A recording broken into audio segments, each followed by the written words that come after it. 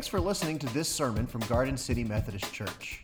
We want to invite you to worship with us each Sunday at 10:30 a.m., either in person or online.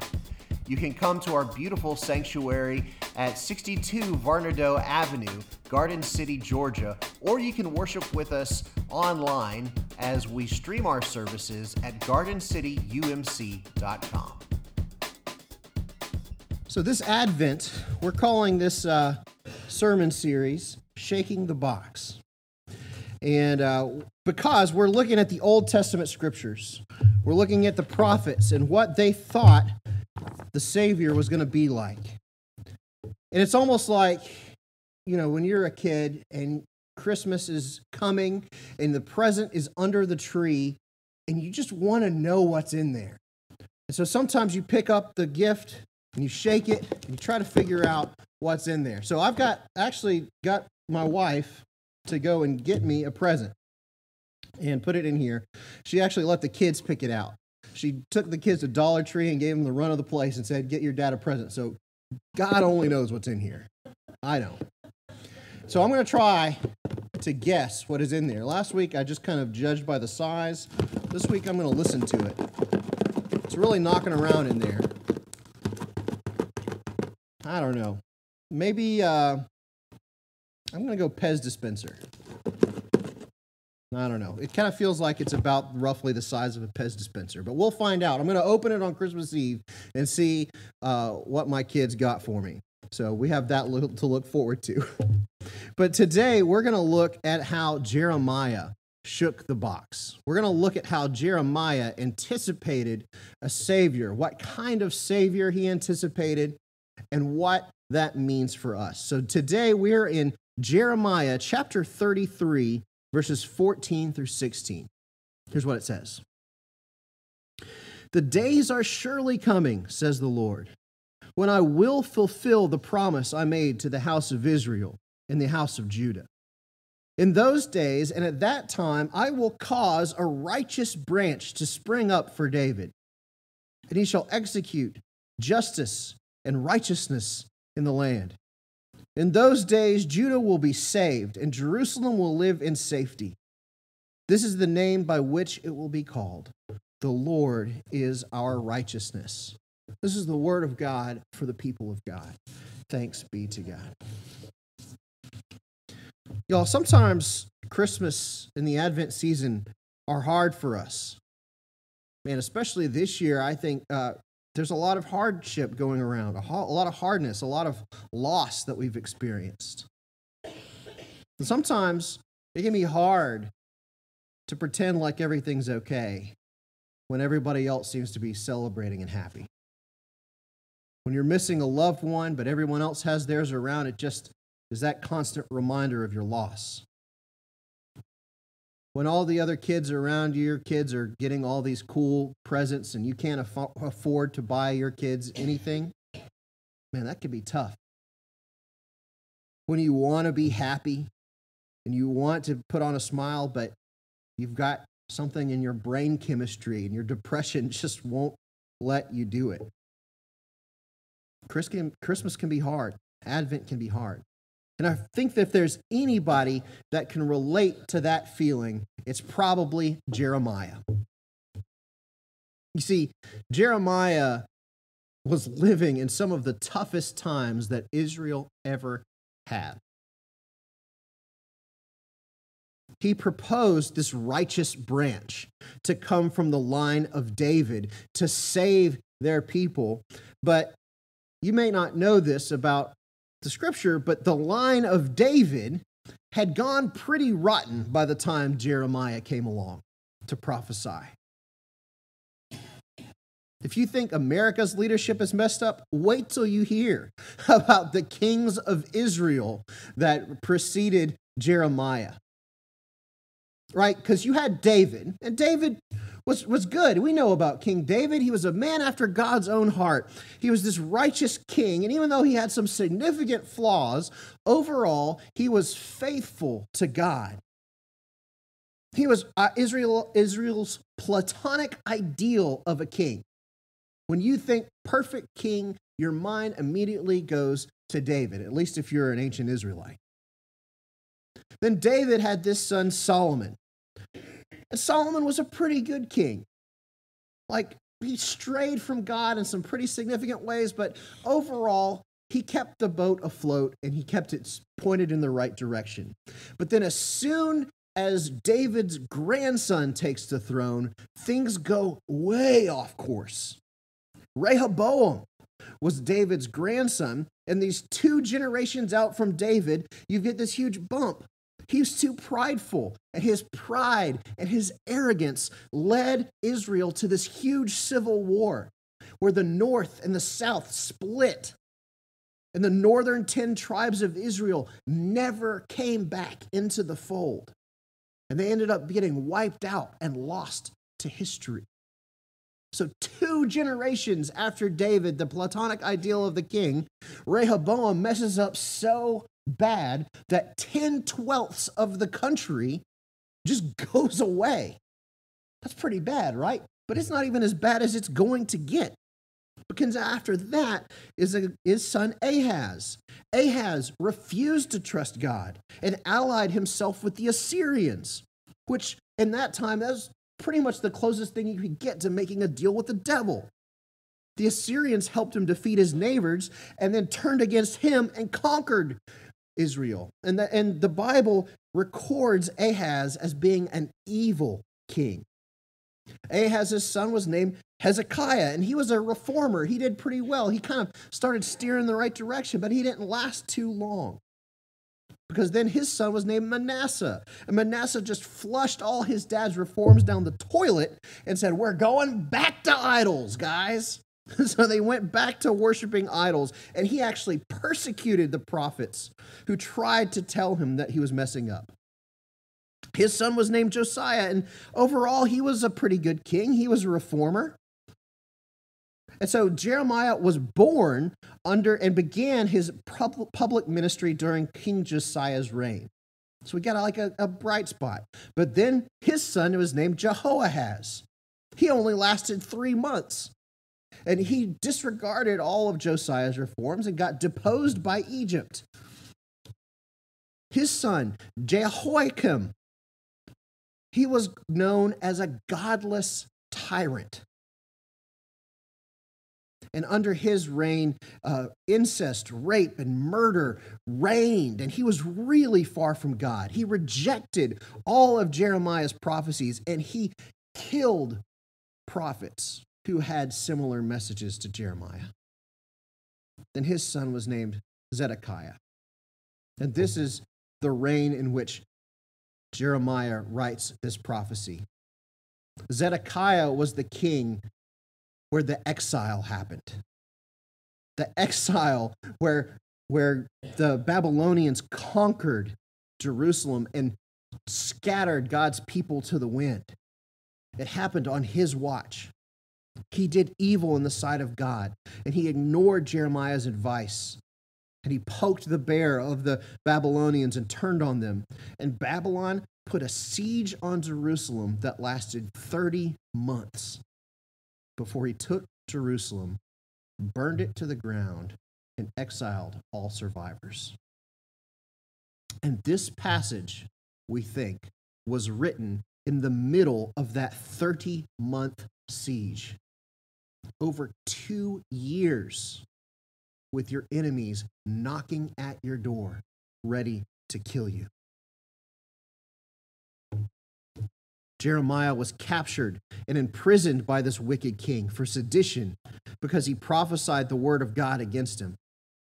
So here Jeremiah is in captivity in a city under siege on the cusp of the exile, and it has to seem like it's the end of the Israelites as a country and as a people group.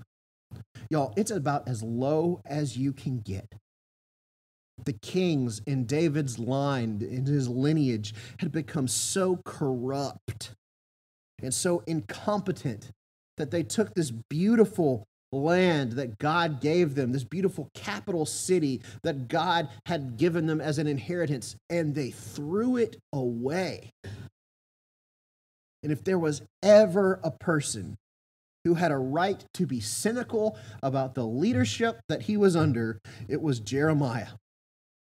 If there was ever a person whose circumstances should have led to him shaking the box of prophecy and saying, ain't nothing in here, guys. There's no hope. God cannot redeem the situation.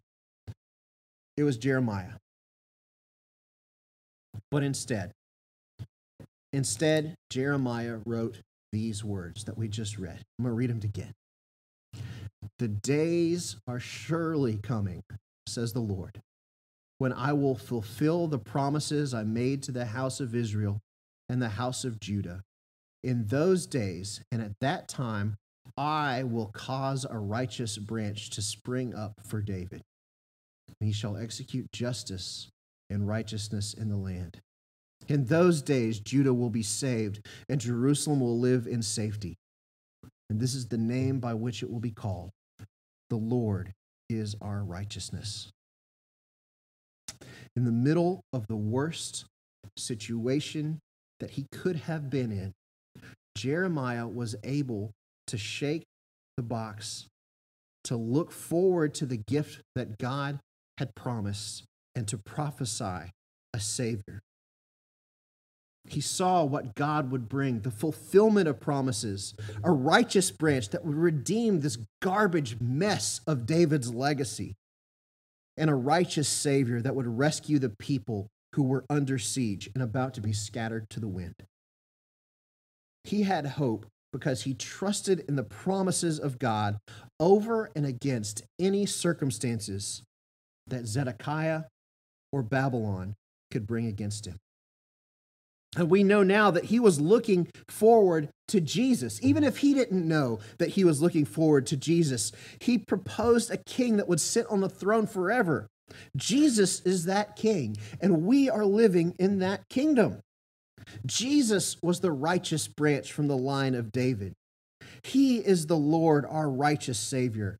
He was that for Jeremiah looking forward, and he is that for us too. If Jeremiah can look at the circumstances surrounding him and have hope in God's promises, then so can I, and so can you. Y'all, I have this tendency towards cynicism. I know it. I am a pessimist, but really I'm a cynic. When I see evil and malice and incompetence in the world around me, it never surprises me. But I don't have much hope that it'll get better, usually.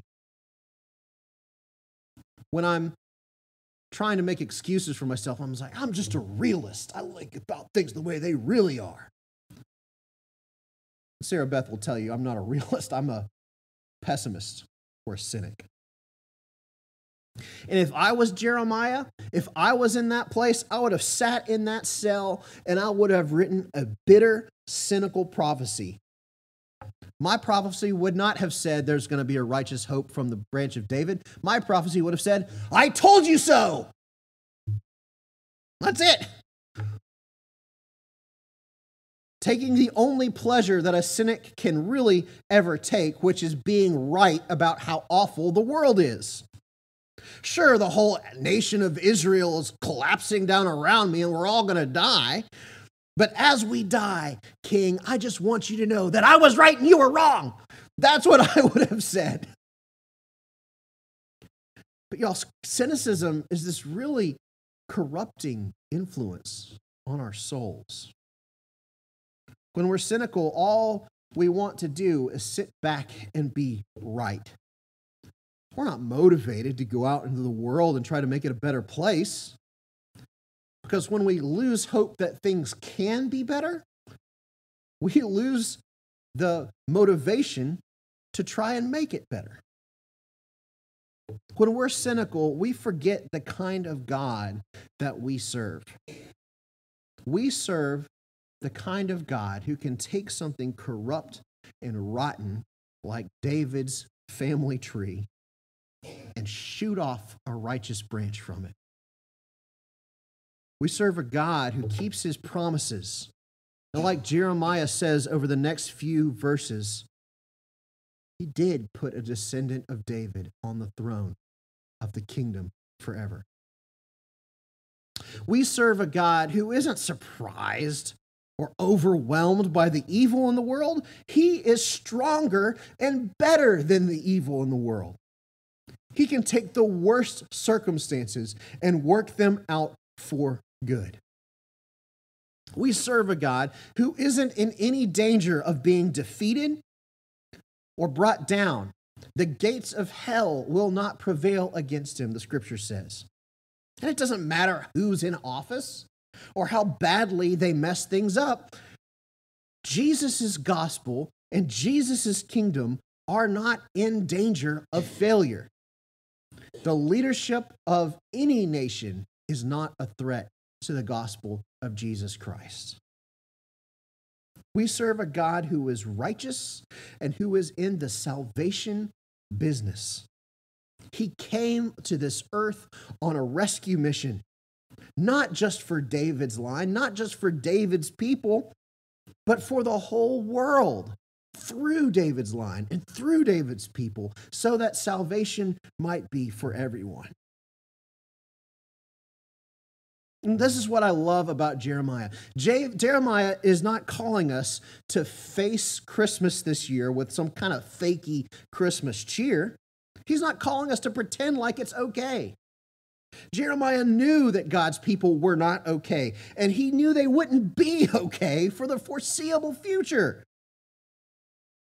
He's trying to get the king, and he's trying to get other people to say, we are not okay. We're in a state of disobedience. We need to repent. We need to change. He spoke the truth about his dire situation, and he did not sugarcoat it.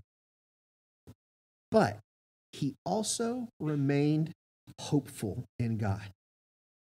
He remained hopeful because he knew the character of the God that he served. He knew the promises that God had given, and he knew that a righteous Savior was on the horizon. I think today Jeremiah is asking us to put our stake in the ground of God's promises, just like he did.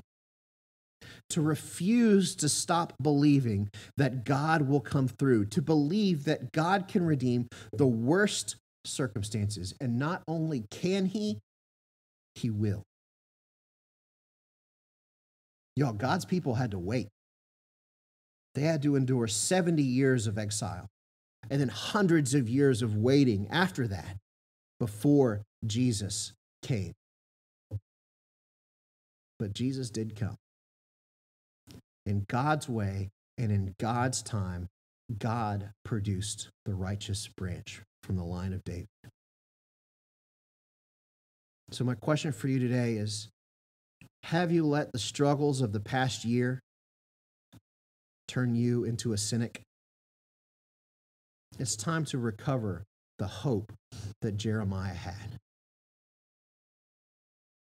What is it that you need from God today that only God can do for you? What is it that you need from God today that a painted over smile cannot fix? What has been corrupted or rotten in your life that only Jesus can make right? What is it that you need our righteous Savior for? Because nothing is beyond God's ability to heal. Nothing is beyond God's ability to repair. And when things seem like they're the worst, when things seem like they're the most hopeless, that is when we need God to do what only God can do. So today, as I invite you to the table, we're going to take communion. We are going to receive the grace from God. And today, while you kneel, if there is something in your life that you have lost hope of, if there is something in your life that you need God to come through for you for, I want you to come and ask him for that at the altar. Recover hope that God can do anything. Let's pray. Oh, Father, I confess to you that I have been a cynic. I have lost hope sometimes. And Jesus, if Jeremiah can hope for a righteous branch from David's corrupted line, then I can hope that a righteous Savior will make a difference in my life. And Father, I pray now as we come to receive from you that you will show us who you are. Show up at the table and give us your hope this morning. In your name I pray. Amen.